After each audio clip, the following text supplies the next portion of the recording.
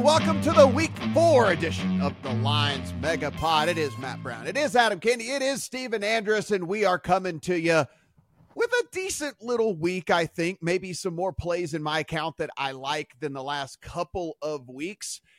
Interesting Thursday night football game, boys. We are always looking forward, but I do think that there's something to look back on with this one very, very quickly, because it was a division that was kind of up in flux in the offseason. You had everybody trying to make a case for everybody in that division, and there was a lot of talk, Adam, about the Packers and, hey, this is the team, this is the number, this is the bet, this is whatever it is. And now you see, like, Jordan Love, more bad than good so far this season. Offensive line, Bakhtiari goes to IR now. He's gone for the season. I think there's a lot to dislike, I think, about this Packers squad. And so now the question is it Lions or no one? Or do we honestly think that the Vikings, given their ridiculously horrible luck, can play their way back into this thing? I'm going to tell you, Matt, I'm not out on the Packers yet. I didn't love what I saw in the way they got pushed around last night, but I'm also looking at a team that was dealing with a cluster injury on a short week, and yet, despite the fact that they got shoved around for a full half, we're a 2-point conversion away from really being back in that game against a team that everyone is now racing to praise in the Detroit Lions. So my answer with the division is that the Lions are clearly in the driver's seat at this point. I believe that there is a path for the Packers back into this thing, but it is clearly as the number 2. That Vikings defense for me is just not going to hold up enough for them to be able to get back into it. Steven, I think if you look at what we've seen from the Lions so far, obviously David Montgomery looks ridiculously good. You have a Jared Goff that, he got picked, whatever, but he's been pretty good since the beginning of last season for this squad. And I think people forget, and you and I were on the side texting about this back and forth, but I think people might even forget, kind of out of sight, out of mind deal, that they're gonna get Jameson Williams back in 3 weeks. And so, like, if you like what you see now from this offense, now you get back one of the more explosive receivers from the draft a couple of years ago. I mean, I wanted to pump the brakes on the Lions. I was the one who was preaching, hey, what are we doing here? It's still Jared Goff and this defense, et cetera, et cetera. But I might be eating my words. I think that the offense is going to be good enough to outscore some teams in a lot of games. And I think the defense is like just good enough to where they're going to maybe win some games that are pretty close. I don't know. I might be eating my words on the Lions. Sure, but don't rule out the Bears yet in the NFC North. Yes, that's exactly. I'm sure your thoughts coming out of that game last night, but pretty interesting. Of course, we'll talk some more futures and stuff as we get a little bit further along here in the season, because those odds are going to get pretty interesting. But we'll go ahead and hop here into week number 4. Atlanta Falcons and the Jacksonville Jaguars are PSA to you. This is over in London, so you got to get up early, 9:30 Eastern, 6:30 Pacific, if you want to play this one in the morning on Sunday. 3 right now across the board on the Jags. This opened 4.5. That got bought quickly. They took the 4, they took the 3.5, and now we have landed on 3 with the Jacksonville Jaguars. 43 is the prevailing total. Steven, we've seen a Jags team that was in it with the Chiefs. Then we see a Jags team that goes out and loses to the Texans, and not only loses, but gets pushed around. And then you have the Falcons, where I don't know if we have any idea what the Falcons are. Before I get to the handicap, just curious, be it an Eastern time zone guy, do you Pacific time zoners wake up for the London game before dawn?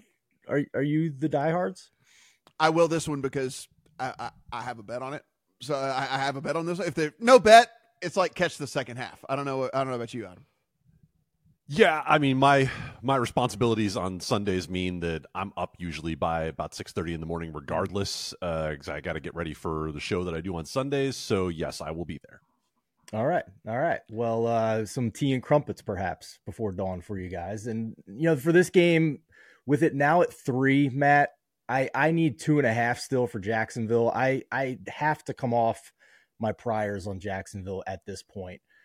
Doug Peterson is making it abundantly clear that he did not take over play calling in the second half of that game. He called those reports false. So whether you believe him or not, it seems like he's not ready to just abandon ship on Press Taylor as the play caller. And let's not forget that Press Taylor was a sticking point on his way out of Philadelphia as well. He wanted Taylor to be his offensive coordinator in Philadelphia. GM Howie Roseman did not. And that was one of the list of reasons why he got fired on his way out of Philadelphia. So jury's still out for me as long as Press Taylor is the play caller in Jacksonville. I just don't get it. I think we've seen enough at this point, but Doug's sticking with him at least for this week. Overall, I do think this is a good matchup on paper, at least for the Jaguars defense. We know that their deficiencies are in the passing game and on the back end, but they're facing Desmond Ridder, who is basically a zero at quarterback at this point. And again, at least on paper, they have one of the top 5 defenses in rush D by EPA, success rate, and DVOA. Small sample size, but at least encouraging when you're facing an offense that literally can only run the ball, it seems. So, but I'm still nervous to back this offense when they're stuck in mud, it seems, at this point. Last week should have been the get-right game against Houston, and they had one of the most undisciplined games of football I've seen in some time. So to go back and bet them in London to win the bet, they have to win by more than 3 points. I know you get push equity at 3, but to win the bet, it's got to be more than 3 points. I'm not ready to make that leap on Jacksonville. If it were to get to 2.5 on Sunday, I would probably pull the trigger. But as we record here Friday afternoon, we're not there. Adam, we have a Jags team that burned a whole lot of people last week, be it in their pick'em contest, be it in their survivor contest, be it whatever it may be. People were quick to snatch up those 4.5s and 4s and 3.5s when it came to the Falcons. We've settled in at 3. It's kind of sat here for the good majority of the last 24 hours. So I think this is about where we're going to be in all of this. How do you see this one going down early on Sunday morning? I'm not sure there's a side I feel more strongly about this week than Jacksonville. I will lay that 3 with Jacksonville. I think that's the right spot for them. There's so much that lines up to this is the buy point on Jacksonville for me, because as Matt just said, everyone's out on them after that performance against Houston last week. And I get it. And I get all the problems that are there. And I was the one last week who said, hey, I'm worried about the offensive line here, right? Like that there are problems here that might not get fixed till Cam Robinson gets back after this week. But I'm going to point to a couple of things here that make me comfortable in this particular matchup against Atlanta. One of them is real simple. Filter out the guys who've had only a couple of snaps this year. And if you go quarterback versus quarterback, Trevor Lawrence is PFF's number 2 graded quarterback. Desmond Ridder is PFF's number 40 graded quarterback. He has been measurably worse than Zach Wilson thus far this year. Now, take the fact that the Jacksonville Jaguars, by success rate versus the run, are a top 5 defense in the league, and we know that's exactly what Atlanta has to be able to do in order to succeed. And the other defenses that are in that category, I want to just be clear on who it is that we're praising, right? Cleveland, who we all talk about as an all-world defense. New Orleans, who has been a sneaky, very good defense. And then you're talking about the New England Patriots and the Washington Commanders, again, front 7 at least with the Commanders that we respect a whole lot, and New England defense that has been one of the better units in the league thus far this year. You also take the fact that you're taking a essentially rookie quarterback in Desmond Ridder, putting him in this international game for the first time.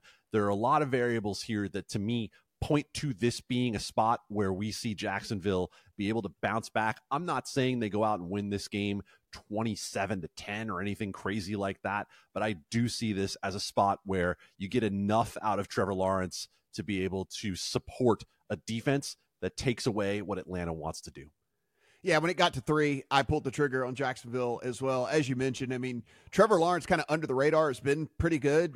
He's, as you mentioned, second to only Tua. He's actually second in big-time throws as well.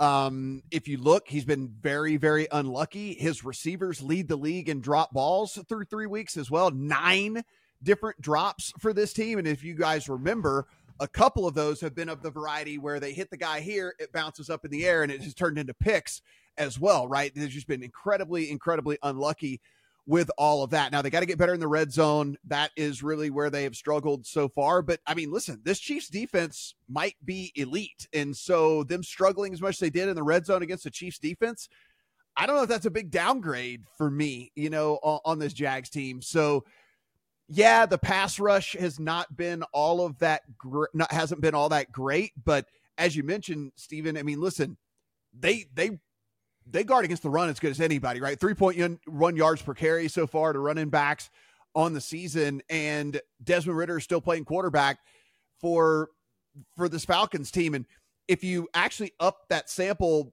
that you were talking about there, Adam, to guys that have actually played meaningful snaps, he's still 33rd out of 34 for the guys that have actually taken like a game's worth of snaps this year over at Pro Football Focus. He leads the league in turnover worthy plays. He's been sacked 12 times already. And I think this is where the Jags, some of this luck just doesn't kind of goes back their way. And they get this done here against this Falcons team that all they want to do is run the ball. They're not going to be able to do it. And so now Desmond Ridder is going to have to actually pass to win. And I don't think Desmond Ridder can pass to win. So I'm with you on that one, Adam. Love this play. It's going to be a contest play for me. It's already in the account from a bet standpoint. And if this did, for whatever reason, get under the 3, I don't think it will. But if it did get under the field goal, I'd come back in and double dip for some more. Actually, that's how confident I am in this one. Pittsburgh Steelers and the Houston Texans. The Steelers are sitting 2.5 to 3 point favorites over the Texans. Texans, pretty get a bunch of hype, right? CJ Stroud has looked pretty good for them, and they were able to, after that win last week. I mean, look, everybody's talking about him and how good he's done and how they were able to pull it off with a kind of a skeleton squad. They had a lot of starters that were out, Adam, and so what we've seen is a lot of Texans love. I mean, this thing coming off the key number, getting down to 2.5, the people love the Texans this week.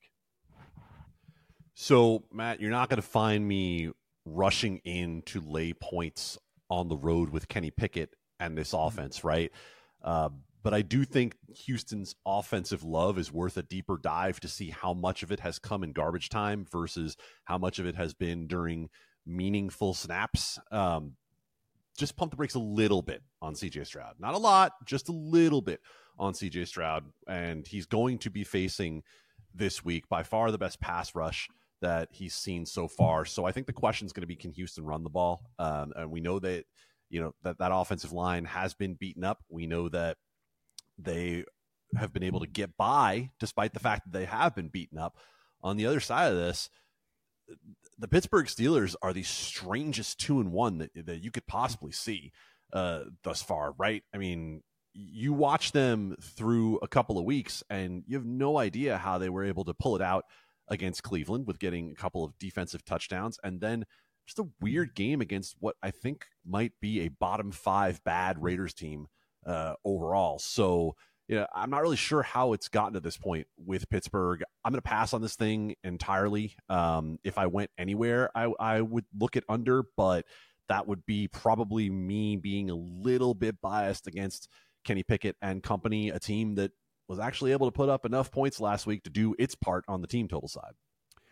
Yeah, if we take a look at this, Steven, I mean, what we've got in this Texans squad is what I thought was going to be the complete opposite, basically. I thought they were going to really feature Dameon Pierce. I thought they would kind of ease CJ Stroud into everything, and that has been the complete opposite of what they've done. I mean, they are way up there when it comes to pass rate over expectation. You've got a guy that is sitting here against the Pittsburgh defense as a rookie with limited weapons who's got a 235.5 passing prop this week. I mean, I think this Texans team, it's just a misread for me because I was going under assumptions, right? Like I was assuming how they were going to go with limited options at wide receiver with a rookie quarterback with outside of Tunsil, a questionable offensive line. And that I was just wrong. That's just not been the case. They've cut him loose. They've let him go out there and throw the ball a ton. And honestly, he's made some pretty good decisions and he's looked pretty good. And like, I think that if I don't have a play in my account, but the passing attempts here at 32.5, I don't think they're going to change. They have really no reason to change. They're not going to become a run heavy team all of a sudden, and certainly probably not against this Steelers team anyway. So my look is more of a prop here on the over passing attempts for Stroud because I think they're probably just going to keep on doing what they've been doing. I like that angle, and I will say, as confident as you guys are about the Jags bouncing back from that game against Houston last week and buying low on them, is as confident as I am in selling high on Houston this week, because the cluster injuries at the offensive line didn't hurt them last week, but this is the front that could cause a lot of problems for CJ Stroud. When Houston has the ball, Laramie Tunsil and Josh Jones, a guard and their left tackle, both DMP all week. They're not going to play, on top of 6 other offensive line on IR, as we know at this point. They are outside the top 20 in adjusted sack yards. They're 25th in adjusted line yards. That O-line's doing nothing for them. And now here comes Pittsburgh with the number 2 pressure rate, despite blitzing at a rate outside the top 10. So I think Houston's box score last week was bolstered by, as I mentioned, Jags just being completely undisciplined, frankly, playing like idiots last week. The yards per play was inflated by some blown coverages by Jacksonville, blocked field goal, kick return for a touchdown. Like literally everything that could go wrong for Jacksonville did in that game. Matt, you mentioned the drop passes by Jacksonville as well. So I thought this was quite the overreaction from the look ahead line, from the reopen at around Pittsburgh -4.5 down to 3. If you're watching on YouTube and a second ago you saw me looking off camera for a while, it's because we have legal betting now here in Kentucky, and there was 2.5 left on Pittsburgh, and I fired on it and I double dipped some more. I bet it Pittsburgh -3. It hit -2.5, and I bet a little bit more on that as well. So I don't understand this line move. I understand certainly the concerns with the Pittsburgh offense, but is the Houston defense the unit to cause issues with that? And I don't think it is. This is a unit that is outside the top 20 in DVOA and EPA defensively. They only have an average pass rush. So at this point, you're getting some push equity if you're betting Houston at 3, but you're getting basically the worst of the number, and you're essentially betting on them to win the game at this point. Like, this isn't a situation where you're backing Houston as a punchy dog to cover a spread. Like, now we're at the point where you're basically having to bet them to win the game almost. So I can't get there with Houston yet, even though, Matt, you and I were among the most bullish on the Texans coming into the year, that they could be kind of a spunky underdog. I just think it's gone a little too far this week.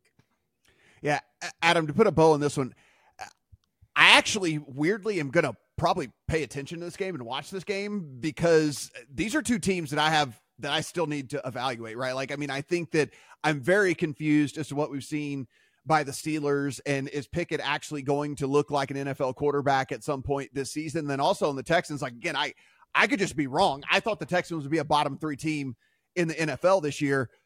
I could just be wrong. CJ Stroud could be league average. And if he's league average, if you have league average quarterback play, because there's so much poor quarterback play, if you have league average quarterback play, you're automatically not a bottom 3 team in the NFL. And so I actually weirdly am going to pay attention to this one, because these are two teams that I think I still have a decent amount of evaluation to do.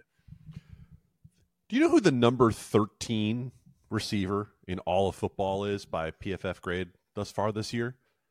Probably Tank Nico Dell. Collins. Oh, it's Nico. Nico Collins. And it was Tank Dell who stepped up last week. That's the part where I'm interested with Houston, is to say, not just CJ Stroud, maybe these weapons are a little better than we thought they were going to be, much the same as the Rams with Nakua and Atwell, where we didn't expect much out of these secondary pieces. Maybe, just maybe, we've got guys who can separate enough that CJ Stroud isn't going to have to be worry about that offensive line as much. If they separate early, gives him a lot more of an ability to get the ball to these guys. So I'm with you, Matt. I'm just watching this one, but maybe they are not as bad as we thought. Yeah, I think there's something to learn in this one, I think, regardless, anyway, that you kind of go about it. So don't just completely neglect this one, even if you don't have a bet on it.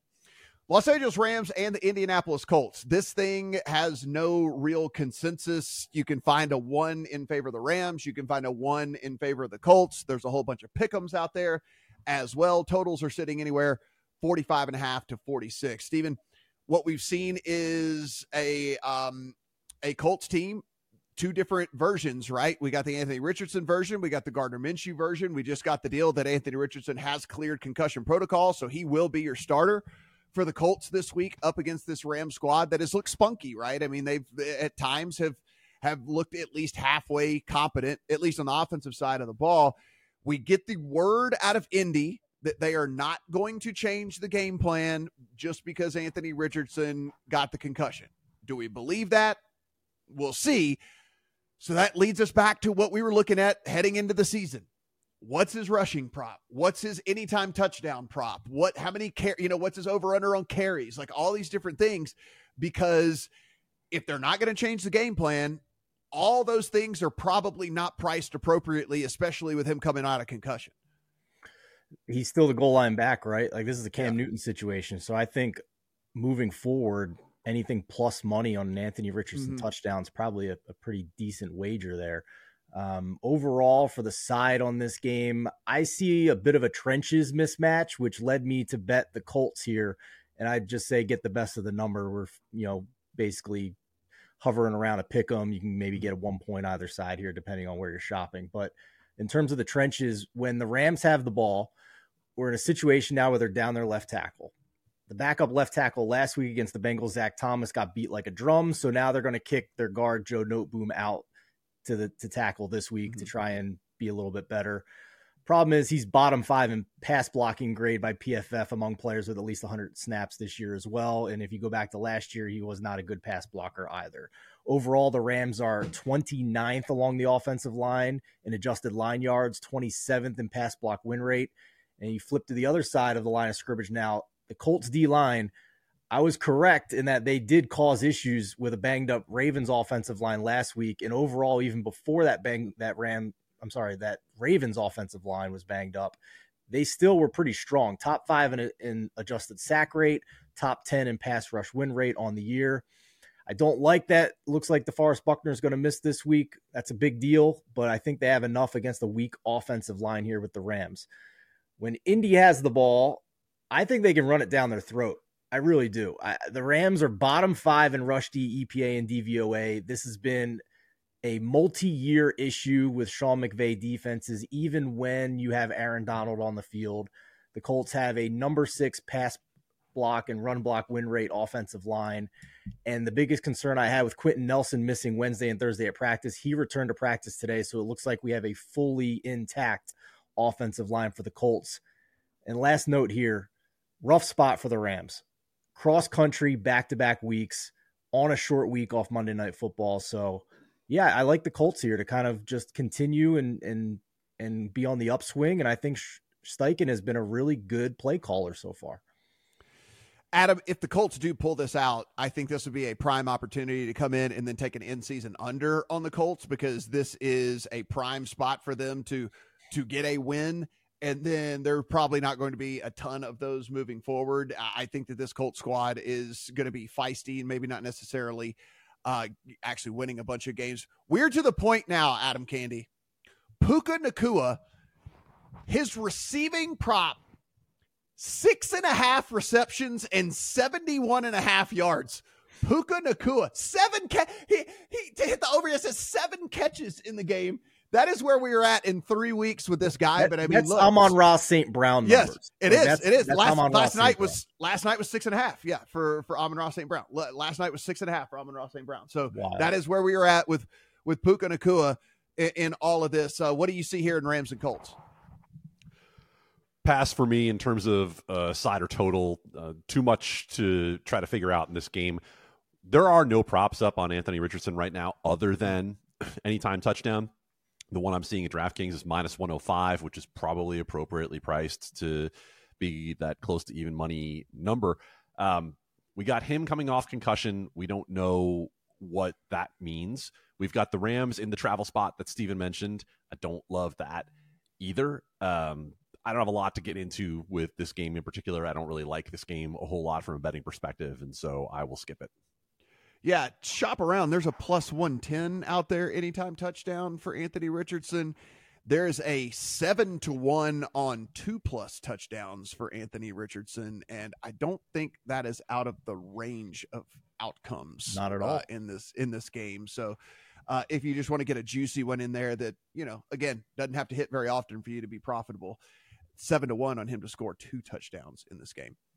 Minnesota Vikings and the Carolina Panthers. Boys, this is sitting now 4.5 in favor of the Vikings on the road. 46.5 is your total. Adam, we'll kick things off with you. I'll go ahead and let you know I'm in on the Vikings this week. I'll give my reasons in a bit. I'm curious as to your thoughts on this one.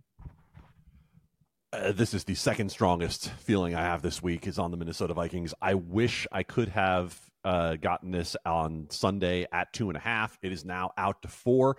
And being that it is out to 4, I would feel quite comfortable making this an alt and pushing it out to 6.5, probably 6.5 on Minnesota because, again, much the same as Jacksonville, I think we've now reached the point where I don't love where the market is valuing Minnesota when let's look at the things that went wrong here for the Vikings. They lose at home by 3 to the Buccaneers in a game in which all the turnovers went against them. Yeah. They then outgained them by 137 yards or something in that game too. Yeah. Right. And then we see them lose to an Eagles team on a short week in which we knew that the Eagles were going to outclass them. They were never completely out of that game. And also, again, the turnovers went against them. And last week, by any measure, they should have won that game against the Chargers. I mean, if there's any team that can out-Chargers the Chargers, it's the Vikings, and the Vikings managed to out-Chargers the Chargers. And so you see a game in which they added to what is a league-leading turnover differential of -7. Everything has gone against them that went for them last year. This is exactly what happened to make them 11-0 in the opposite last year. And in those games now, they're 0-2. And when you look at this Carolina defense and you see the injuries and how beaten up they are, especially in key areas like having a starting safety out of the game, this to me feels like a game where Minnesota can truly eat. Now, alt up to 6.5. If you don't like the price, if you don't want to deal with the spread, the Minnesota team total right now is 25.5.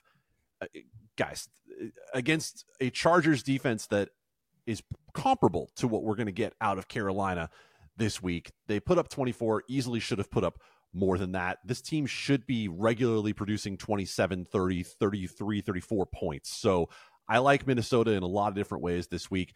A lot of people were talking about the Bryce Young versus Andy Dalton situation and whether that is an upgrade, downgrade, whatever. Well, the market doesn't believe it's much of anything, right? The market doesn't believe that Bryce Young coming back means a whole lot to the Carolina Panthers. Their receivers can't separate. There's a whole lot of things where I look at this Minnesota defense, as bad as it is, and say, I think Carolina might be one of the least equipped teams in the league to take advantage of it. Yeah, I am actually pretty happy that Bryce Young is back. And listen, I'm actually a Bryce Young believer. I think he's going to be fine in the league, but it does look like this adjustment period's a little bit, by the way, it's just, this is the caveat that I like to bring up, and I'll probably bring it up 3 or 4 more different times. It's like Joe Burrow and Justin Herbert ruined us in our opinions of what rookie quarterbacks should be able to do in their rookie season. And it's like, we just assume everyone's going to step in and look like Hall of Famers. And it's like, that's just not the case with rookie quarterbacks more times than not. Like it's so recent that Burrow and Herbert just destroyed the league as rookies. And we just think that that's the way it's supposed to go. And that is not the way that it's supposed to go. And I think he'll eventually get there, but it's not going to be anytime soon. If you look, Adam, you mentioned it's the 7. Yeah, it's -7 in the turnover differential, but the fact that they've lost 7 fumbles, it's like so absurd, right? It's like, it's not Kirk Cousins throwing picks all over the place. It's literally like fumbles, and then they're not falling on the fumbles. Like, it's just incredibly, incredibly unlucky. There's regression, and then there's whatever in the hell is happening to the Vikings right now through all this. The offense is good. It's 5th overall by Pro Football Focus. It's 9th in success rate. It's 13th in EPA per play. It's not the offense that's the problem at all. It's the turnovers and where the turnovers are happening, because there are 6 of them are in the red zone. Like that's handing away points like that. Not saying that you're necessarily going to score a touchdown, but you're likely to kick a field goal. So those are just points off the board in the game for this team. And so I don't love the way they play defense. They're blitzed 66% of all downs so far this year, which is the most in the league by 25%. Like, the next closest team is 25% lower. And how often are they getting home, Matt? Yeah, 28% pressure rate. That's not good. It's 23rd in the league. And to the point Matt just made about the success rate and EPA on offense, look at the drop back success rate and drop back EPA, and you will see that the Vikings are top 12 team in drop back EPA outside of garbage time. I should say drop back success rate. The EPA does not follow because they've been hurt so badly by the turnovers, right? Yeah. Like that's where you look and see, okay, I can make a case to say this offense really is elite once they get these turnovers, which have been fluky, out. Yeah, and to your point, Steven, yeah, I mean, they're only getting a 28% pressure rate. That's 23rd in the league, despite blitzing 66% of the time. It's only gotten them 6 sacks on the season as well. So, again, Flores is going to play how Flores plays. He's not going to change it. So it is what it is. You just kind of know what you're getting into whenever you get into a Vikings game. But against Bryce Young, against this offense, all the stuff that Adam said about these look, these receivers just can't, like, they're just not any good, right? They're just not a lot of talent out there. And so the one thing you and I, Steven, when we were doing the previews before the season, we were like, hey, look, the one thing we can at least count on is the Panthers having a good defense. They've actually not been good this year. They've actually been pretty trash. If you look at all the advanced stats, they're bottom 10, 12 in every single one of them. So this is where the Vikings get on the board. This is where they can even afford one of these fluky turnovers and still win the game as opposed to end up finding a way to lose it. Like them a lot. I happen to be on the air on Sundays as these lines are hitting. And so I've been getting a lot of early lines recently. I mean, I got it at 3, but like in context for people coming in today, I would still bet it at 4. Like I would still bet it at 4. So it doesn't matter to me that I have it at 3. If I had no bet, I would still bet it at 4. I just think that the Vikings at this point are exponentially better on the offensive side of the ball than the Panthers. And on the defensive side, it might be a coin toss. It might be a push because this Panthers D has not shown up this year.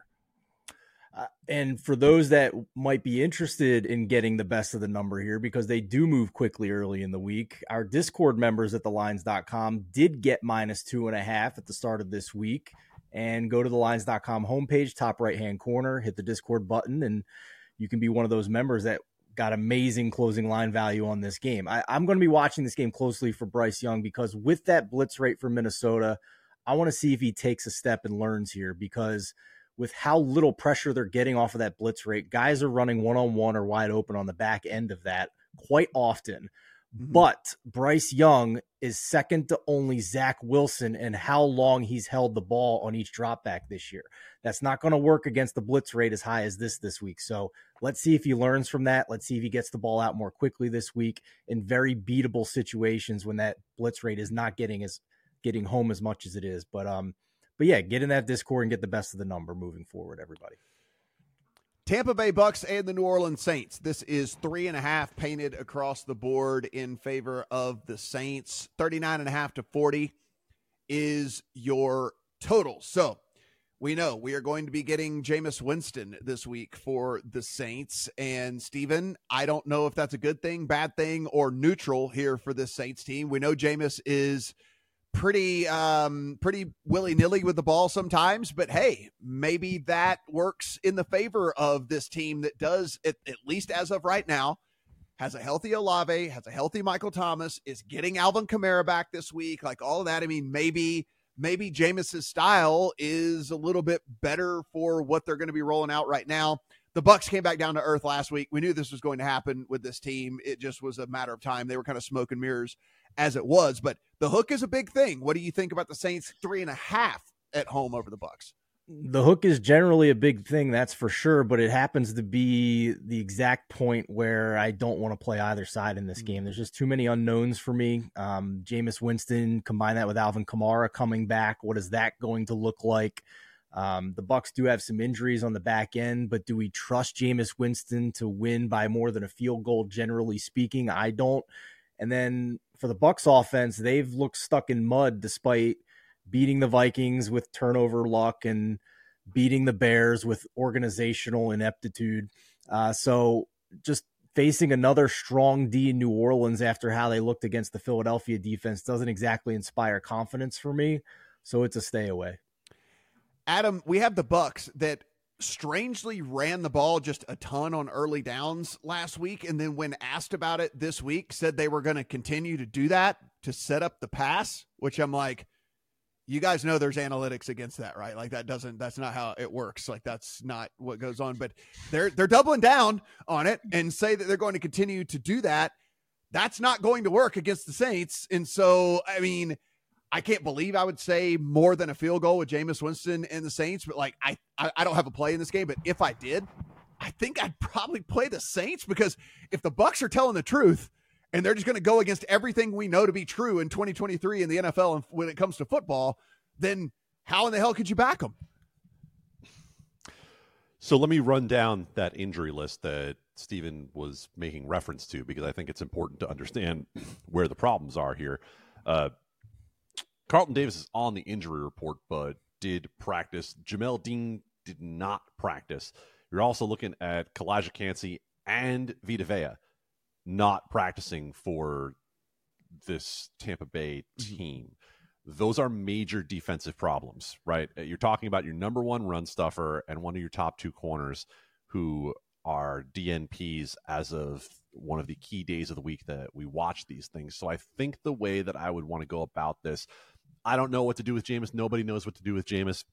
He could be 40 touchdown Jameis. He could be 40 interception Jameis. We have no idea. But I do think 17.5 is a very aggressive team total for the Tampa Bay Buccaneers when you look at what the Saints defense has allowed. You can really go back into last year if you want, but this year they have allowed 15, 17, and 18 to the Packers in a game in which the Packers had to go for 2 to get really aggressive and try to come back into the game. And I think you could look at all of those teams and say, I don't know that the Bucs offense is measurably better than any of those teams, right? Don't be fooled by the Bucs against the Bears. Either is a defensive touchdown thrown in to the end of that score. So I would be looking to the under, which right now is actually the less juice side. I'm seeing it at minus 107 on under 17.5 points. That's where I would be on Tampa. Washington Commanders and the Philadelphia Eagles in your teaser special of the week. The Eagles are 8.5-point home favorites over the Commanders. 43.5 is your total. Guys, I said the Commanders were not for real. I said that the Bills were going to go beat up on a bad team. It's exactly what happened. Sam Howell has proven to be either one of two things is going on here, and like we'll figure it out in the next few games. Either he is holding onto the ball exponentially too long, or this offensive line is failing him at every given moment. It's probably a combination of both when it comes down to it, but it's not going to get any easier against the Eagles this week. That is for sure. I am honestly looking towards, well, this number's now gotten bet down. So I actually have an under in my account on 45. There must have been a group release because it was still 45 this morning. So this sitting 43.5 right now. I would still lean under in all of this. Adam, when we look at the way the Eagles play, when they get up, you look at these, like whenever they have a 6-point or more advantage, they play incredibly slow. They run the ball at a 58% clip. Like, I mean, they just protect leads. They do what they do well. They bully you. They beat you up. They kill your soul. They steal your will. I expect them to be up in this game. I expect them to be up a ton. I like the under. I also like the Eagles as a teaser leg. I make this game Philly 8, so for me, it's pretty much right on where it should be. I can't argue with you taking a teaser leg. I really have a very difficult time seeing Washington winning this game. I have heard some people that I respect advocating for taking 8.5 when it's there with Washington, but it's really very system when it comes to that low total division game. It's not necessarily advocating for the Washington Commanders. I said last week that I was starting to develop an affinity for this Washington team. I'm not going to tell you I'm completely out on them right now because I think we might still have a little too much baked in with Buffalo from week 1 and what we saw against the Jets that is downgrading them to the point where we don't say, hey, this Buffalo team really is elite, right? They might really be the team that we've been waiting for them to be. I'm not 100% sold on that yet. We're going to find out a lot this week. But teaser leg, I absolutely couldn't endorse. I don't have anything on other than that. Yeah, Steven, it's also we're getting a healthy version of this Eagles team. Like they're at full strength as well, which I think is pretty interesting for them. Now, Washington is going to get Logan Thomas back. I'm just reading that as it comes across the Twitter machine here. So that is at least a bump for this offense if you believe that he can get the ball from Sam Howell. I don't know if you actually believe that that's the case. What say you in this one? Well, first game of the season, I came on and said that, the sacks that Sam Howell took in week 1 were more on him than the offensive line. Well, now that we have a little bit more of a sample size, it is on the offensive line, because Sam Howell right now is kind of top half in the league in not holding the ball very long. And still he's on pace to take more than 100 sacks at this point. It's brutal. So I don't think Philadelphia's D-line is what's going to cure that. Just to put some numbers on the greater point you were making, Matt, number 2 in pressure rate with the number 27 blitz rate. And if you flip to the other side here, the Philly rush game is still unbelievably elite after what we saw last year. To this point in the season, 52.4% success rate running the ball is number 1 in the league. And it's better than all but 5 teams' passing success rate. That's unbelievable stuff. And the Washington rush D, after being really good statistically last year, has now taken a step back through the first few weeks of the season, more like league average at this point, Matt. So yes, absolutely. Slam dunk teaser leg at this point. I'm with Adam. I'm not completely out on Washington, but kind of like what we saw with the Giants last year and being a little bit punchy against non-top 10 teams. Washington just can't really compete with the elite teams in the NFL, it seems. And we can talk about them in future weeks when they're playing competition that's a little bit closer to their level. Miami Dolphins and the Buffalo Bills in the, oh my God, I can't believe they left this in the early window game of the week. Like, what in the hell? Dude, move this into a spot where more people can see it. We've got a billion D early games yet again, and then only 3 afternoon games, but so is the way the NFL schedules things. Sitting right now, an expensive 2.5 or a cheap 3 in favor of the Bills at home over the Dolphins. 53.5 is your prevailing total. Steven, I don't have a single bet in my account for this one. I'm going to sit down. This one's going to be the one that's on the main TV. This is going to be the one that's got the sound on. This is the one I'm watching. I'm super, super excited for this game. But the range of outcomes, in my opinion, now there are a lot of people who disagree with me this week. A lot of people are dead set on one side or the other in this, and they think that it's going to go a certain way. I think the range of outcomes is very wide, because anytime there's a strength on strength matchup, I don't really exactly know where to go. I mean, the Miami Dolphins pass offense versus the Bills pass defense is strength on strength. And so who's going to win? Your guess is as good as mine. The Dolphins do get Waddle back this week, so that is something to throw in there. But I can't wait to watch this one. Not going to put it in the account. I think this game is an opinion game. I don't think there's any particular edge when you're looking at the spread in this one.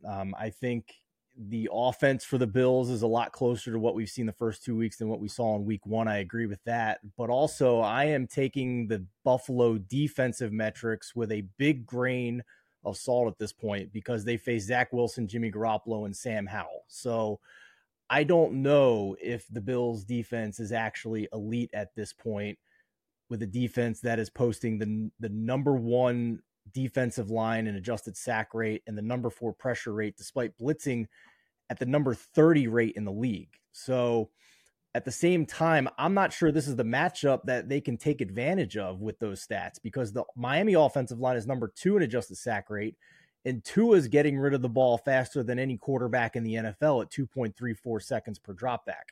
So that might neutral itself out.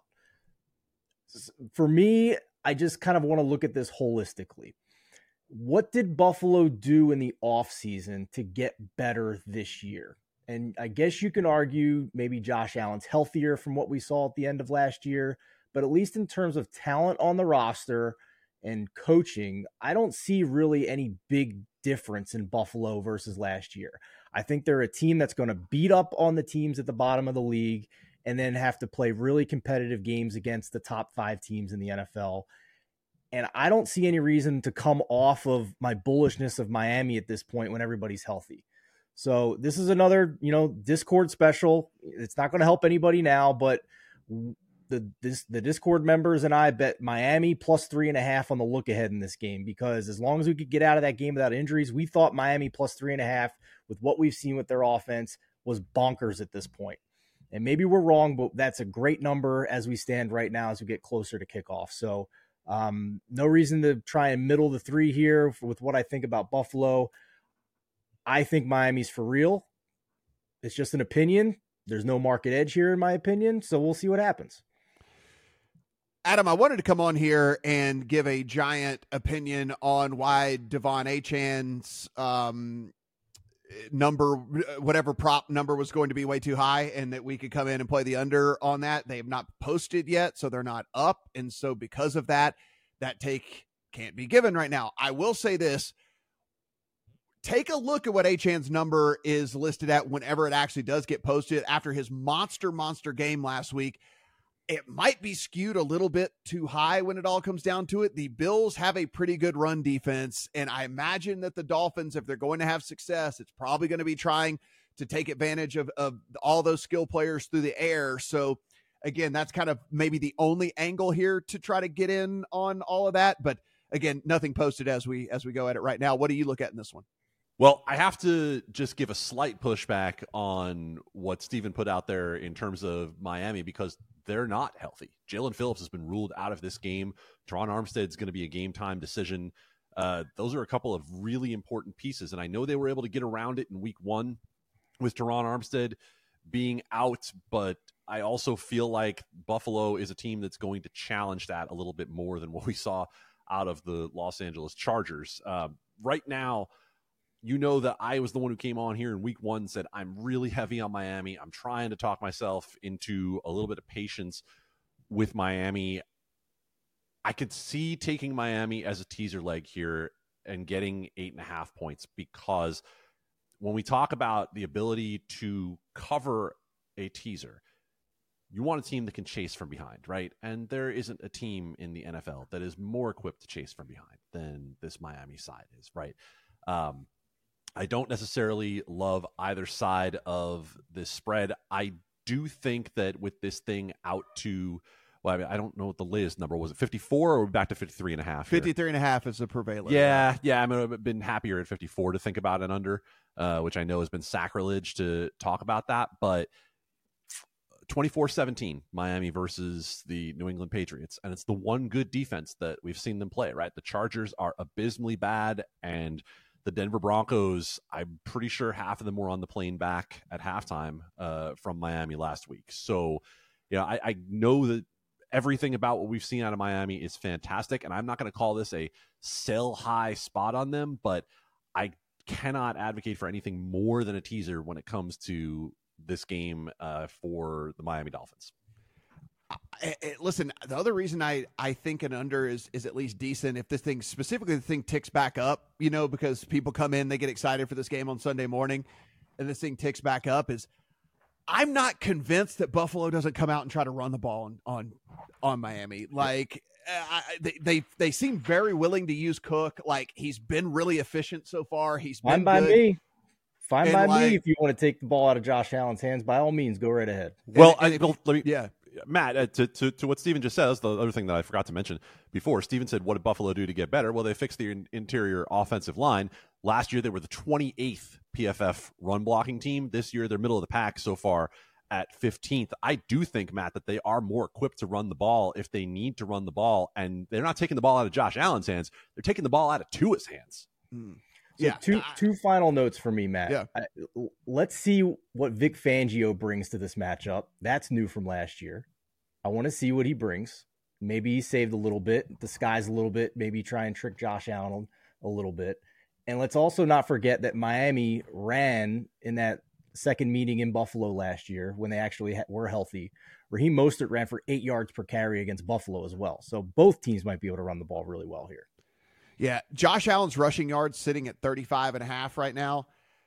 It won't, in my opinion, it won't be for lack of carries. Now, it might be for lack of efficiency, but it won't be for lack of carries. Like, I think he ends up with 8 to 10 carries in this game. And, again, it depends on the efficiency that he has with it or whatever. But I think that's at least an interesting look as well for Josh Allen in this one. But man, guys, I can't wait for this game. Looking forward to it so much. These are two teams legitimately that are going to be there at the end when we're having discussions about everything. Cincinnati Bengals and the Tennessee Titans, 2.5 in favor of Cincinnati on the road. 41 is your total across the board. We are getting injury news as we are sitting here. Traylon Burks ruled out for the Titans in this one. So if you didn't like that, and Joe Burrow gets in 2 full practices in a row for Cincinnati. So still less than a field goal. You would have thought a healthy Burrow minus a Burks would have sent this thing on at least to 3 on the other side of 3, but I don't think, Adam, I think in the grand scheme of things, I don't think people are still convinced that Joe Burrow's healthy. I am not convinced that Joe Burrow's healthy. I think Joe Burrow is just out there kind of gutting through these performances. I don't think we're going to see the true version of Joe Burrow maybe at all this year, but is an 80% Joe Burrow good enough to cover a 2.5 point spread against the Titans, who, as we know, the biggest pass funnel defense in the entire NFL? You can just we could all throw for 180 yards on this. We could do that. What say you? So last week I had 2 games where I told you guys that I was off market on the game, right? And it was one, the Jacksonville Jaguars. Well, I was wrong on that, and I lost on the teaser. The other game that I was significantly off on was the Cleveland Browns, and I was not at all wrong about that. And who did the Cleveland Browns play last week? So this week, I am again off market, but only on one particular game, and it is again against the Tennessee Titans, and I'm not going to miss it this time. I make this game Cincinnati 5.5. And I know that's probably really aggressive considering what Joe Burrow's situation is, but I think every week that we see Joe Burrow out there, we have an offense with Zach Taylor that has the opportunity to adjust to the fact that Joe Burrow is in the situation that he is in. Now, I'll give you this caveat on it. Joe Mixon is still pounding the ball into the line and not accomplishing a whole lot when he does. So if they insist on doing that against a Tennessee defense that is pretty much inviting you to pass the football, they want you to pass the football, they do not want to allow you to run, then, good on you for betting the Tennessee Titans. But I will be laying the 2.5 with Cincinnati. I think this is an overreaction to the Burrow injury. I think it's an overreaction to the Titans beating the Chargers, and I'm perfectly comfortable at less than a field goal with Cincinnati. And Adam, I think to kind of further the point that you were making, I think we kind of saw it in real time last week, right? Like, I think that they figured out what to do with the passing game in the middle of the game last week, right? Where it was just kind of like, okay, this other stuff we're doing is not working. Let's try and do this, and let's do that. And it worked from that point on.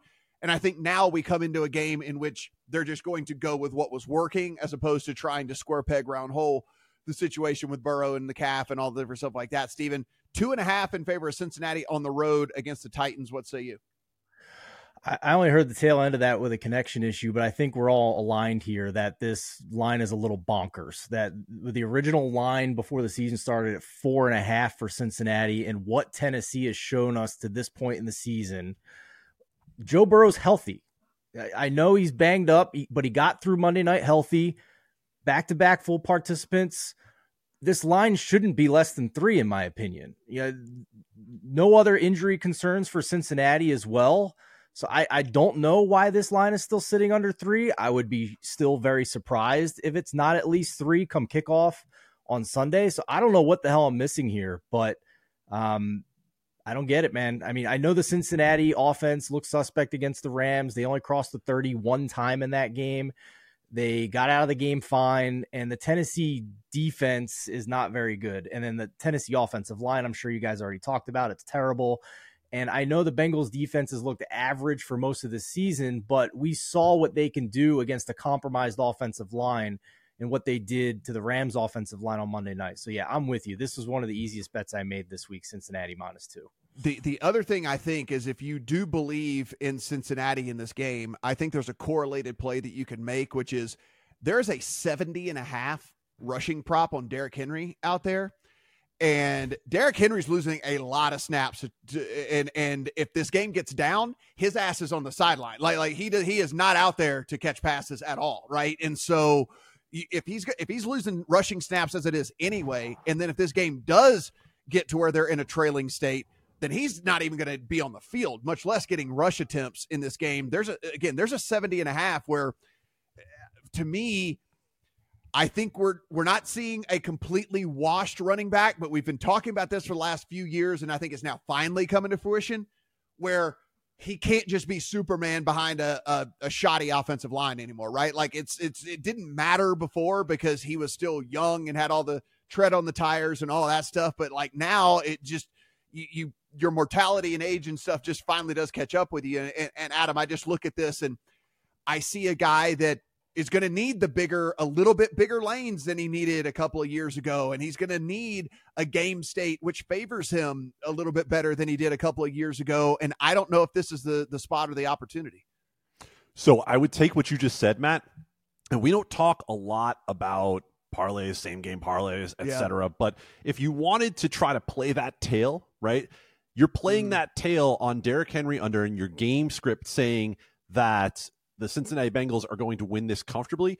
You could push Cincinnati out to 6.5, right? And really really lean into this for a same game parlay where you're saying, okay, Cincinnati to win by more than just about a touchdown, and then Derrick Henry under as well.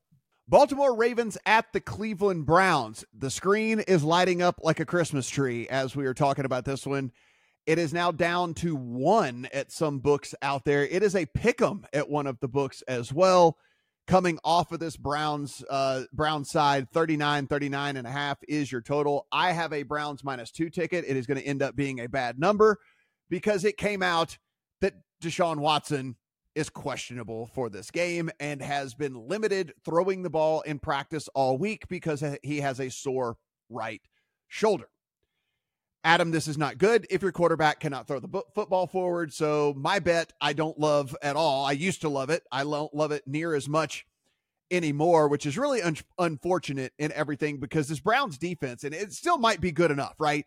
But they've just been absolutely incredible so far under Jim Schwartz. Number 1 DVOA, number 2 Pro Football Focus, number 1 EPA per play allowed, number 1 success rate allowed, all of that. So, I mean, there's a ton to love on that side of it, but as we know, the quarterback position is still the most important position in all of sports. And so if your guy can't throw it, that seems to be a problem. I mean, do you think there's any therapy that they could attempt to do to help him? I've heard of things, but you know, probably not afforded to him actually. Like because he's a sexual predator. So probably not afforded to him actually. They should. They're just like rub some tussin on it. Like they're just like he's like, are you sure I can like just rub? Icy hot. Just that's you get icy hot. Yeah, that's couldn't happen to a better human being. So that's obviously going to change any handicap I would have on this. But where I was leaning in the first place would have been under, and you know, that's probably where I would stick if it is hopefully Dorian Thompson-Robinson, because I would actually like to see the local kid get some runs, see what he can do, because he looked great in the preseason. Kid came into UCLA with a whole lot of pedigree and then needed all 5, 6, 7, however many years he was there to be able to kind of get things together. And then he looked pretty good for the Browns before the regular season. So in the end, good news also for Baltimore along the offensive line, where at least some potentially encouraging news on Linderbaum and Stanley for them to get healthy there. Doesn't seem like Gus Edwards is going to have issues with concussion moving forward here. So all that said, I'll probably end up passing on this game overall with the uncertainty on Deshaun Watson, but the only way I would look at it is to say this is one of those divisional slugfest games with a very, very, very good defense and actually a fairly good Ravens defense and a good defensive coordinator as well that could make it something like 17-13 by the time we're done. Mary Kay Cabot, one of the very best beat writers out there, she is very entrenched with the Browns, says, talk to Deshaun Watson in the locker room. He didn't want to elaborate, but says he's okay and expects to face the Ravens. That's coming through about 40 minutes ago from her. So this is, again, just a beat. We're not saying that's what's going to happen. We're just giving you what is coming through from one of the better beat reporters that is out there. Steven, if we look, I mean, we've talked about these defenses and what they've been able to do, and this Browns team, is absolutely phenomenal so far. They have the single best performances each week so far, in 1, 2, and 3. They're getting the third highest pressure rate in the league, despite only blitzing 16 at the 16th highest rate. And if you want to make a case for them, no matter what's going on with his shoulder with Deshaun Watson, it's the fact that Lamar has been awful against pressure so far this year. Yes, it is a small sample size. We're only 3 games in, but he is 33rd out of 34 qualifying quarterbacks in passer rating when pressured. He is dead last in EPA per play under pressure so far this year. And he is without Odell, and he is without Rashad Bateman in this game as well. So, I mean, I don't know how you get much better at it whenever you don't have 2 of your key weapons to go along with all of that. So maybe the defense will be enough in this game for the Browns. Possibly. I will also just mention that Baltimore's got a pretty good defense too, and they've been a little banged up on top of it. So despite those injuries, they are top 5 by DVOA defense. They are number 6 by EPA. They've been strong against the run as well. If Cleveland has to go a little more run heavy here with Watson's arm, I bet Baltimore +3 earlier this week, kind of just buying low on them off of what I thought was a fairly unlucky performance against the Indianapolis Colts. And a very low total game, divisional matchup. They know each other really well. So really just taking a key number in a rock fight, to be honest with you. I'm not going to sit here and brag about my CLV because I had no idea Deshaun Watson was going to have this type of issue with his shoulder. Yeah, nobody did, right? I mean, that just kind of came out of nowhere. That really came out of nowhere. Yeah. So I'm sitting at a decent number here. But at this point with where the line is, I think I kind of just stay away because you could have some volatility here with how good these 2 defenses are. Yeah, I will say this on the defensive side of the ball for the Ravens. Ajabo, Owe, Humphrey, all DNPs the last 2 days. That's never any good for them too. Kyle Hamilton was at least upgraded to limited yesterday. So there's that. But yeah, it looks pretty bleak for them. But again, if you're playing a quarterback that can't throw the ball, that really does kind of certainly not as promising as the Ravens offensive injury report this week. Yeah, let me tell you, I was really liking that bet, and then it was I don't love it near as much anymore. So we'll see how this all plays out. Again, 90 minutes before game time is when official injury reports have to be in. You'll probably get a leak before then from one of the writers as to what's going to be going on with Deshaun Watson in this game. Bet basketball, baseball, or golf with a bonus bet of up to $1,050 at BetMGM. Sign up and use bonus code PLAYBONUS50 and you're on your way with the king of sportsbooks. The Lions podcast listeners can get the BetMGM app today and use promo code PLAYBONUS50 to claim your exclusive welcome bonus of up to $1,050 after your first bet. Visit BetMGM.com for terms and conditions. This is a new customer offer, 21 years or older to wager. Arizona, Colorado, Washington, D.C., Illinois, Indiana, Iowa, Kansas, Louisiana, Maryland, Massachusetts, Michigan, Mississippi, New Jersey, Ohio, Pennsylvania, Tennessee, Virginia, West Virginia, and Wyoming only. U.S. promotional offers not available in Nevada, New York, or Ontario. Please gamble responsibly. Have a gambling problem? Call 1-800-GAMBLER in D.C., Illinois, Indiana, Louisiana, Maryland, Mississippi, New Jersey, Ohio, Pennsylvania, Tennessee, Virginia, West Virginia, and Wyoming. In New York, call 877-8-HOPE-NY or text HOPE-NY. That's 467-369. In Arizona, call 1-800-NEXT-STEP. In Colorado, Kansas, and Nevada, call 1-800-522-4700. In Massachusetts, call 800-327-5050. In Iowa, call 800 bets off and call 1-800-270-7117 for confidential help in Michigan.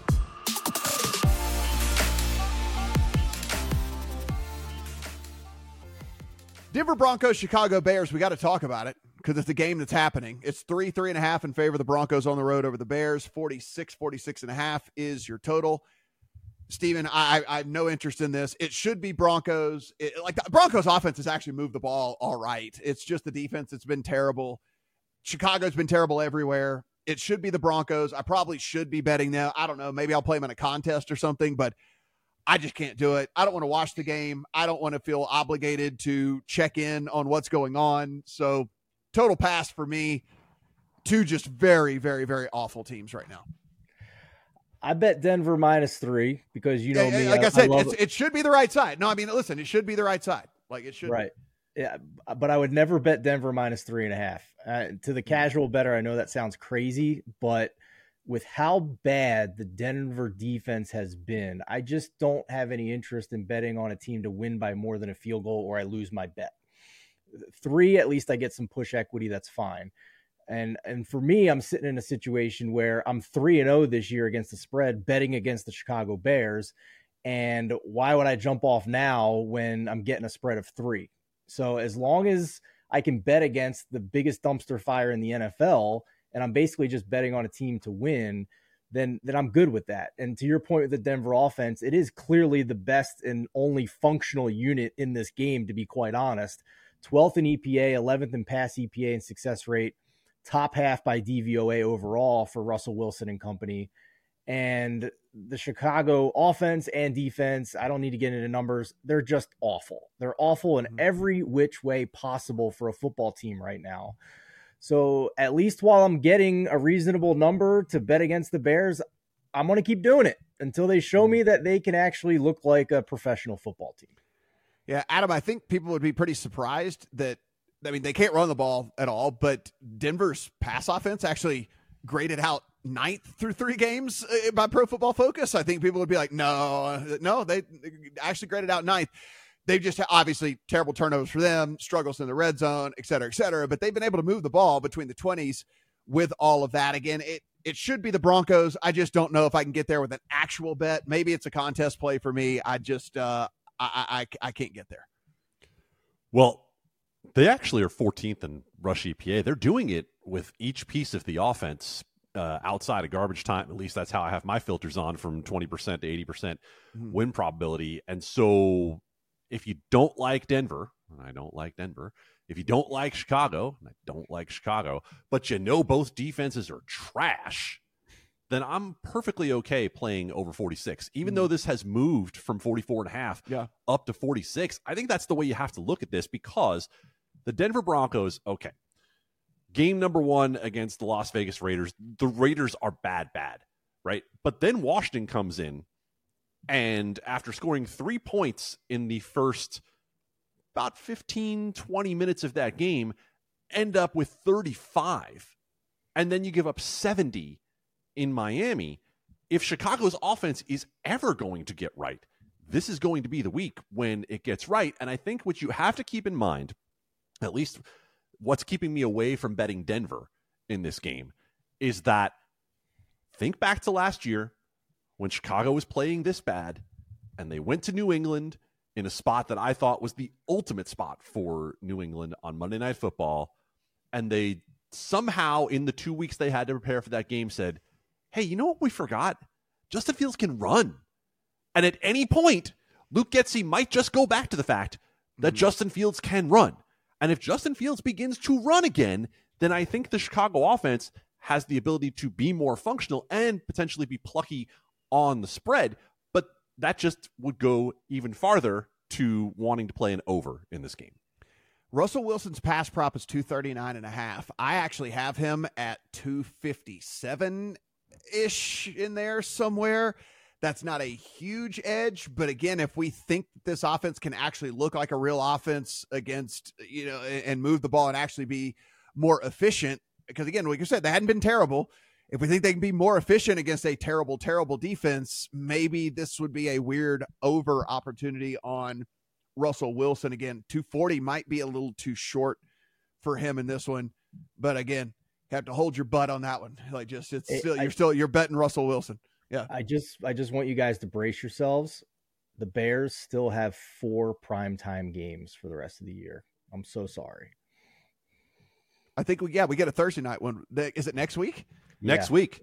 Yeah. Next week, yeah. Chase Young and Montez Sweat are going to wreck Justin Fields next week.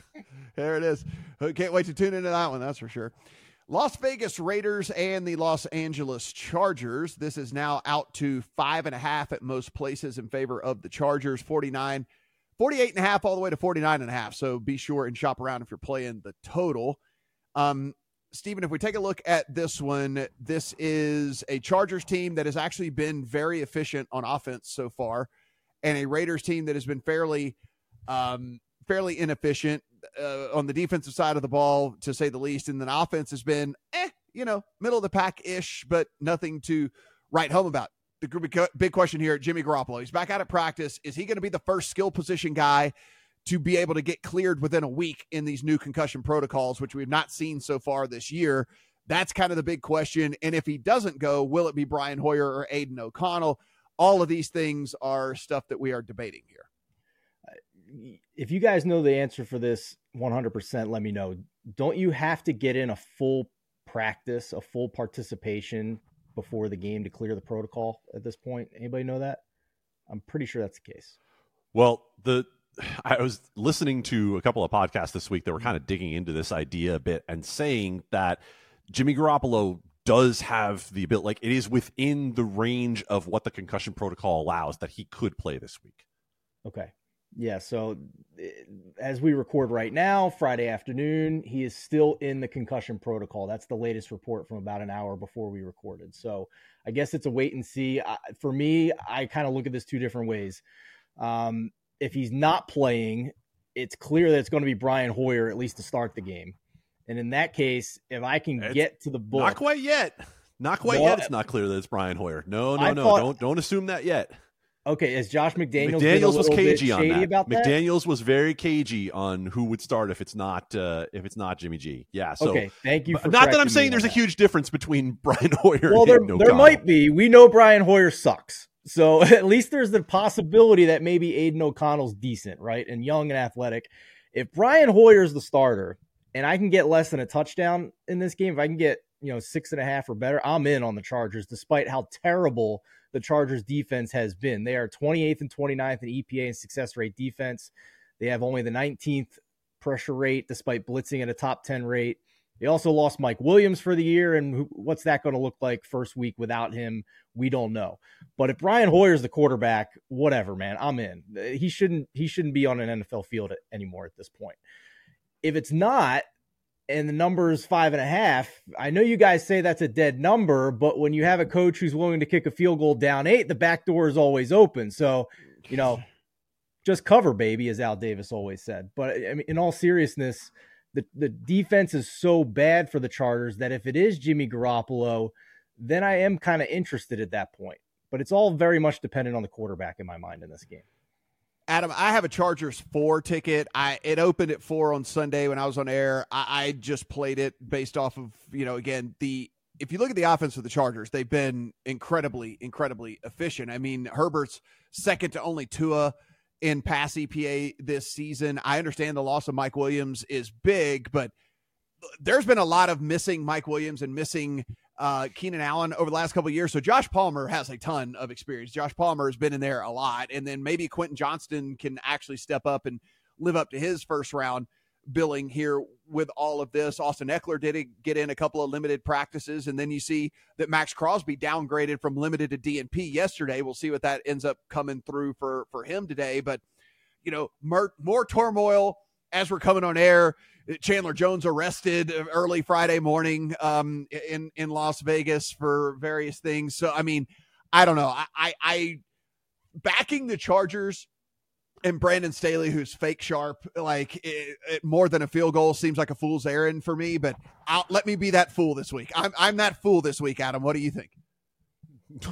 You can be that fool. It's not going to be me. And I'm still smarting from that Chargers game in Tennessee a couple of weeks ago where I was in the right on every side of that handicap and somehow ended up losing that game with the Chargers. I told you the Raiders are bad, and I don't really think that there's much of a difference between Jimmy Garoppolo and Brian Hoyer and Aiden O'Connell. And that might sound like sacrilege, guys, but Jimmy Garoppolo has not been an effective addition to this offense this year. He took away the one thing that they did well, which was throwing the ball deep.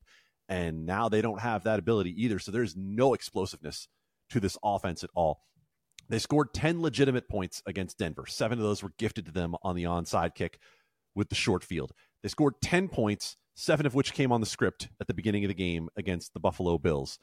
And they scored, oh God, do I have to say 18 points? I guess I have to say 18 points because of the Josh McDaniels field goal on 4th and 4 from the 8 against the Pittsburgh Steelers. I know the Chargers defense is terrible, but I don't believe that there's any quarterback on the roster for the Raiders who's going to be able to make the difference of that. And that sounds like I'm saying lay the points with the Chargers, right?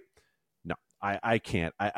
There's too much wrong with this defense right now for me to feel at all confident. The one thing I feel good about is that Keenan Allen is going to eat in this game. You can find it either at plus money over 7.5. You can find it with a little bit more juice you have to pay at 6.5. The Raiders have a grand total of 0 effective cornerbacks. They have a grand total of 0 effective safeties. They have nobody who's going to be able to cover Keenan Allen. I'm not saying he goes for 16 catches like he did last week, but I feel very confident in saying that plus money to get to 8 against this Raiders secondary is going to be within the realm of possibility, because Justin Herbert threw the ball 47 times last week against the bad Vikings secondary. Completed 40 of those, by the way. And this is, I know everything kind of has to go right for this to work out, but if you want to at least earmark this game, guys, it's only one of the few afternoon games. This could be a pretty decent live betting opportunity. If the Raiders were to get the ball first and go down and kick a field goal, and then you could get a live line on the Chargers at 3 or under 3 or something like that, then it could be a decent live betting opportunity. Again, all these things have to happen, right? The Raiders have to get the ball first. They have to go down. They have to score, but could be an opportunity to come in on the Chargers at a better number anyway. Yeah, and look, what you've seen this year is McDaniels is best on the script, right? Like those first 15 with McDaniels have been the effective plays. It's later that's trouble, so that's perfect in terms of live betting. All right, guys, Patriots and the Cowboys. It is sitting 6.5 in favor of the Cowboys at home over the Patriots. 43.5 to 44 is your total. Adam, as we take a look at this, the Cowboys go the biggest favorite of the week last week and lose outright to the Cardinals. And then we see the Patriots squeak out a victory 15-10 over the Jets. Patriots have not looked impressive. Cowboys certainly looked really bad last week. What do you make of that? What do you make of these teams? I don't have a bet in the account. I feel like the Cowboys are the side because it's a little bit of an overreaction. I've had this at 7. I had it at a full touchdown. But I'm wondering if maybe I was a little too high on the Cowboys. I was wondering if maybe I was a little too excited about all of these playmakers and getting Zeke out of town so that you had Pollard and maybe you'd run a little bit more efficiently. So I'm going to pump the brakes a little bit. I'm just going to watch this one. What are you going to do with it? All right. I feel like this is going to become a bit on this podcast with the way I feel about New England. I'm higher on New England than the market. I was higher on New England last week. I came on here last week and told you that my favorite bet of the week was New England laying the points. It got a little bit squirrely there with the way that the weather was and the way they ended up having to play the game. But you said New England hasn't been impressive. I would argue that New England has been very impressive thus far in this young season. Take away the early turnover by Mac Jones. They played Philadelphia to a draw in that game for the most part. They held the Miami Dolphins to 24 and found themselves in the game late. And last week, I get it. It was only a 15-10 final against the Jets, but that game was played in a monsoon. And as soon as they got the lead, it was all running for Bill Belichick. Bill Belichick basically said, I know that Zach Wilson cannot beat me, and the only thing I have to do is not turn the ball over with Mac Jones. And we came on here, Matt and I both said last week with Dallas, we have no idea how good they are. We really had no concept of who they were, and we had a lot of doubt, I think, put into our minds about Arizona. But you say that it's an overreaction. It's really only a move of half a point to a point, depending on where you're looking. I don't know that the market is at a point where it believes really in this New England team yet. I make the game Dallas 4. This is not the most confident that I could ever be in saying take New England and take the points. 7 would feel better than 6.5, of course, because of the fact that Micah Parsons is still Micah Parsons, and he could be the kind of game-wrecking factor that puts Mac Jones in the same situation he was week 1 against the Philadelphia Eagles, right? Like that is well within the band of outcomes that Dallas defense is that much of a disruptor that it causes problems here. But again, that's a Dallas defense that had Trayvon Diggs, and this Dallas defense does not have one of the number 1 corners in the league. So strong lean to New England plus the points here for me. New England Patriots 26th on the short season in pass block grade. As Stephen, as Adam alluded to, that could come in a problem with Micah Parsons and what he's been able to do so far. But yeah. Can I push on that with the fact that Trent Brown missed the first couple of weeks, and with Trent Brown back in, Cole Strange back in, they have looked a lot better. Yeah, I don't think anyone can block Micah Parsons. I don't really care who's really in there. I think that he is fair, almost the key to this game. Weirdly enough, which it should not be the case, but I honestly think how much disruption he can do will be where we're at when this thing's all said and done.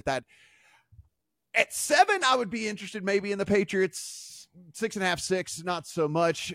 Steven, this feels like a game you've bet. I don't know why. This just feels like a game you've bet. Perhaps I'm maturing because I have not. Okay. This is like a gross game where we don't know a whole lot, and you're just like, I got to bet on this one. Like this is it. I would say that I don't think I would bet on Dallas ever at these numbers, because Dallas's offense, and in particular their passing game, has not impressed me at this point. And it wasn't just the Arizona game. They have yet to have a game in terms of yards per play that would have been above average for the overall season average a year ago. And if you go to the other side, Micah Parsons, pass rush, I get that. They're also dead last in rushing defense success rate. So down to down, they are not stopping the run better than anybody in the NFL. They are horrible. You don't think Bill Belichick's going to see that and try and turn this into a rock fight and keep it close with Ramondre Stevenson and now, to Adam's point, a healthy offensive line? Overall, now a top 10 offensive line in adjusted sack rate if you're looking at the pass blocking as well here. So I at least see some matchups where New England can muck this up a little bit and keep it close like they have some of the other opponents they've had. I'm also not going to bet New England because I feel like I need the full 7 to feel confident about it. Just my opinion. So I'm going to kind of sit back and watch here. And, Dallas, I agree with you. They are clearly the number 3 team in the NFC to me at this point, behind Philadelphia and San Francisco. And I need to see something from their passing offense, because that's also another issue with them in this game, because Christian Gonzalez, the outstanding rookie corner for New England, can just cover CeeDee Lamb theoretically here. And then what have we seen from the other Dallas pass catchers, Adam? Well, Steven, I'm going to put this question back to you, and I'll put it back to both of you guys. And again, you guys know I've been soft on Detroit from the beginning of the season to here. But right now, what would you guys make Detroit-Dallas on a neutral? After what we saw on Thursday Night Football? Probably less than a field goal. Yeah, I don't think I'd make Dallas 3 at this point. Yeah, I mean, my power ratings put that at Dallas 2.5 on a neutral. So all I'm trying to say is, as number 3, yes, I think they're number 3. But I don't know that they're number 3 with a bullet here at the moment soft after 3. What we saw last week. Yeah. Yep, soft 3 for sure. Yeah. With that one, yeah, I'm kind of confused by with all of that. And again, the market agrees with you guys. It was at 7, it was at 6.5. Now 6s are starting to show out there as well. So the market agrees with you guys that the Patriots should be the side here in this one. Arizona Cardinals, San Francisco 49ers. There's no handicap to this game. I don't care what you saw last week by the Cardinals. They're going to get destroyed. They're going to get bludgeoned in this game. The 49ers are 14-point home favorites. It is 43.5 to 44 is your total. The 49ers can name their score. It is a name your score game, Adam. I don't care what anybody says. There are going to be people out there who take this at 14 on Sunday, and I'm going to get a 13, and I'm going to play the 49ers. I don't have anything in my account right now, but you get me off the 2 touchdowns, and they're going to take it, and then I'm going to take the 13 with the 49ers, and then when we look up, and this game is 31 to 6 or whatever it's going to be, 31 to 9, then I will just say, see, this sometimes we don't have to overthink these things. All right, so if you're reacting to Arizona's win against Dallas last week, listen to what we just said. We're starting to wonder whether there's some softness in Dallas there, and we said that for the first 2 weeks, we don't know what either of those wins against the Giants or Jets really mean, what sort of a hill of beans they amount to in the end. So that would mean that you would look at Arizona's first 3 weeks against Washington, against the Giants, and against Dallas, and say they really haven't played a good team yet. And the one thing we all agree on in this podcast is that San Francisco is an elite team. So I don't want to have to bet on it. I don't want anything to do with it. If you made me pick a side, I would say lay it with San Francisco. Steven, what say you? Yeah, I'm with you guys. I'm I don't need to get into the numbers here. It's a really good team against, I don't think they're the worst team like we all thought coming into the year, but I still think they're bottom 5. We'll at least give them a little bit of credit on that. They certainly look punchy and well coached. But if you do a little exercise here, Dallas was minus 13 at Arizona, and now San Francisco is only minus 14 at home versus Arizona with extra rest coming off Thursday Night Football. That doesn't really make sense to me. Both of these teams played the Giants. Closing lines implied that the Giants were 7 points better than Arizona on neutral. San Francisco 8.5 points better than the Giants on a neutral.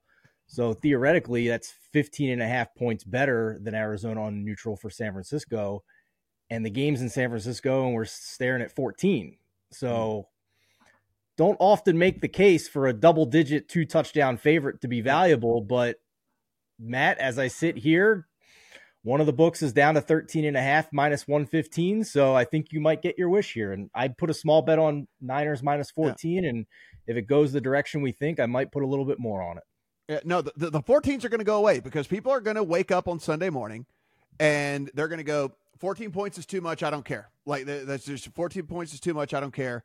I don't think in this case that it is. By the way, we do a whole separate Survivor podcast and whatever. But if you're still in Survivor, one, good on you because 75% of everybody is gone. But if you're still in, if the pool is small at this point, just play the 49ers. Don't get cute. Like just this is the slam dunk of the week. Play them, move on. Don't play any of these other teams, and you can deal with that later. If you're in one of the ones that still has thousands of people, yes, there's a discussion to be had, but don't get cute with the 49ers this week. Kansas City Chiefs and the New York Jets. This is 8.5 or 9. We can still get a teaser leg in at some of the books out there on the Chiefs. The Jets have looked very bad, and they continue to get told that their quarterback is going to be the quarterback, and that poor guy keeps getting rolled out week after week. And I almost am starting to feel sorry for Zach Wilson. The reports are coming out that he bought the whole team ice cream yesterday because and I'm not, that's not like me trying to be funny. Literally. That's real? That's real. He bought the whole team ice cream yesterday, basically because I know you all hate me. So here's ice cream, to try to get, make you feel better about me. 41.5 is the total. Steven, again, just Chiefs are going to win. It's just one of those things of do you feel comfortable laying the big number? What do you honestly think that the backdoor type situation could be in a game like this? What's the over under and how many times we're going to see Taylor Swift throughout the course of the game? I mean, maybe that's what we should be really handicapping here more is, the Taylor Swift factor in all this thing. I want credit that I was the first to start using song lyrics in copy. All right. I want credit for that, Adam. You weren't even close to the first. Oh, come on. I was closer to the first than all these hacks on social media. That's for damn sure. Hey. We don't need any bad blood here amongst I'm quitting. Can one of you explain to me why Jets money is coming in to move this from 9.5 to 8.5? I get low total.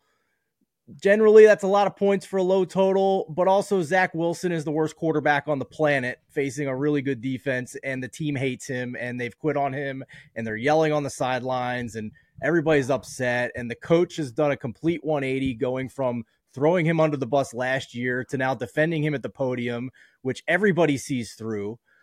Teaser leg of the century, gentlemen. And very easy partner with the Eagles this week. I just went and looked. There's no weather concerns or anything like that to where maybe it could muck the game up or something. So teaser leg of the century. Nothing's ever a guarantee, but tell me how the Chiefs don't win by 3. Well, yeah, I was going to say, Adam, make the case, Adam, for playing against an Eagles Chiefs teaser this week. What's the case against that?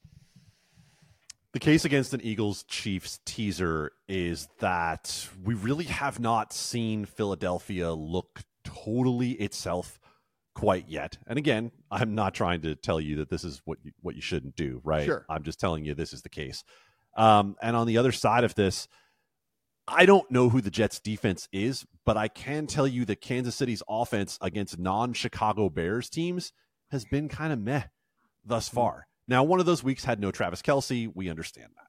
But The 17 against Jacksonville probably could have been 24 if they had really gone down at the end of the game. But let me talk to you about the Jets defense, because we're all taking for granted that the Jets defense is elite. So they are 5th by Pro Football Focus grade. They are 17th by DVOA.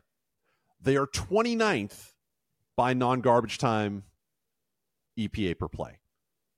Wow. I don't know.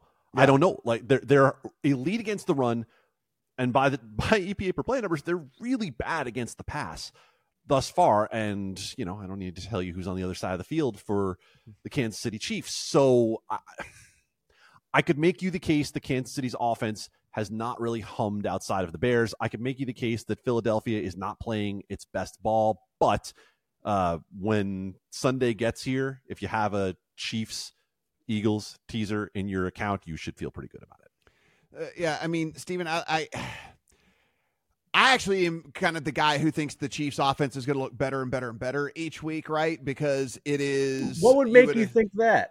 You would assume that Kelsey's going to be getting more healthy. You would assume that Mahomes has started to figure out who he actually likes and can trust and whatever. So is it Rashee Rice, who, by the way, got a bunch of targets? I mean, I think he's starting to figure out things as well with all of this. The scary part about this is the best offensive line that he's had since he's been there. And so now he has all the time in the world. He's not having to make Houdini plays left and right because he actually has time to do whatever he wants to, which is also a scary thing in all this. I just don't know where the defense is good. I just don't know where the Jets score enough. Could the Chiefs cover 8.5 or 9 by only scoring 17 points in this game? And I think the answer is yes. I honestly think that the answer is yes. So I just don't know the case, I guess, for the Jets on the other side, other than, like you said, just the traditional fundamental thinking, which is 9 points, 41.5.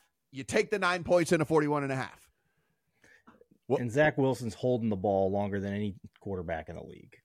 If you play it out the way that you just said, Matt, right? Then the Jets team total, which is still abysmally low, is 15.5, right?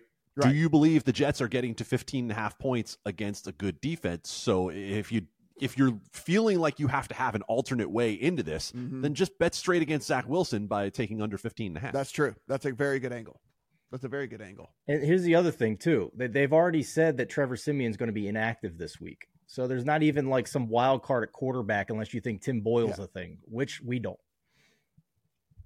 Yes, we're not getting the hero comes in the third quarter and puts on the cape and all of the things like that. That's not what we're going to be getting in this one. Unfortunately, that is our Sunday night football game, and we're going to have to endure, what I consider to be a pretty sloppy, kind of ugly-ish win by the Chiefs. I don't think the Jets can do anything there. That being said, we will close out the podcast by saying, yes, Taylor Swift is good for football, and Taylor Swift is good for the NFL, and anything that puts more eyeballs on a league that I make money from is good for me. And so I'll be selfish and I don't care. Put out more Taylor Swift videos and tweets and show her 37 times a game. I don't care.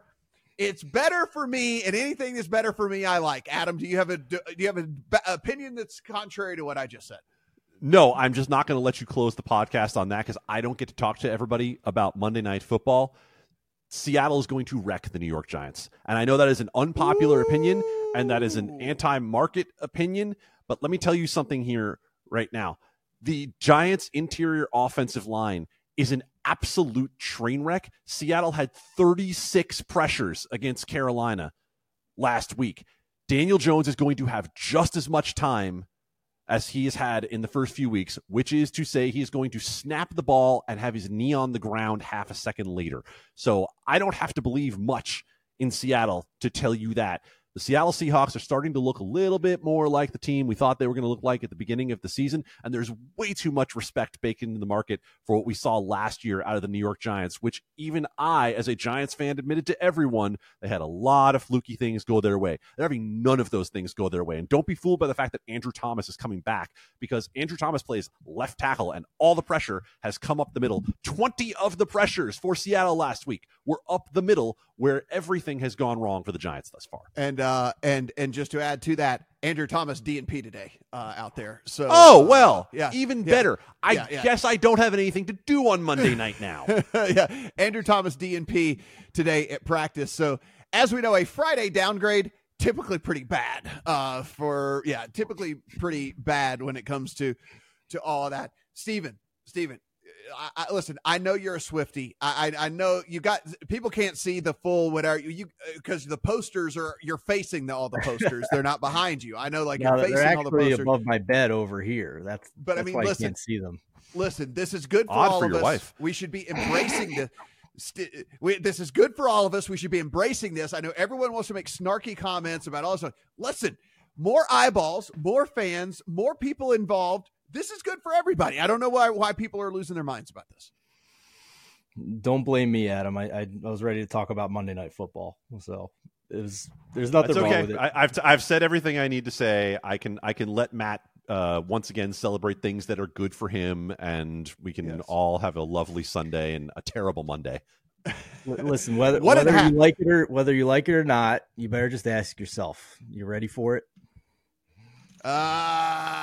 There you go. I was waiting for you to work something in there, and I'm glad you did. 1.5 right now in favor of the Seahawks. If you did want to go ahead and get that, Adam says the Giants are going to get wrecked in this game. So definitely go do that. Guys, everything we do is absolutely free. So your support can be just by hitting the subscribe button on this thing. If you're listening to us on the audio side, also go in, subscribe, give us a little thumbs up and a 5-star review and all of that stuff, and a little comment even if we've helped you make even $1 this NFL season. We do appreciate all of those reviews. It does help us climb the charts, and more people can find this very podcast as well. So do appreciate that from you guys.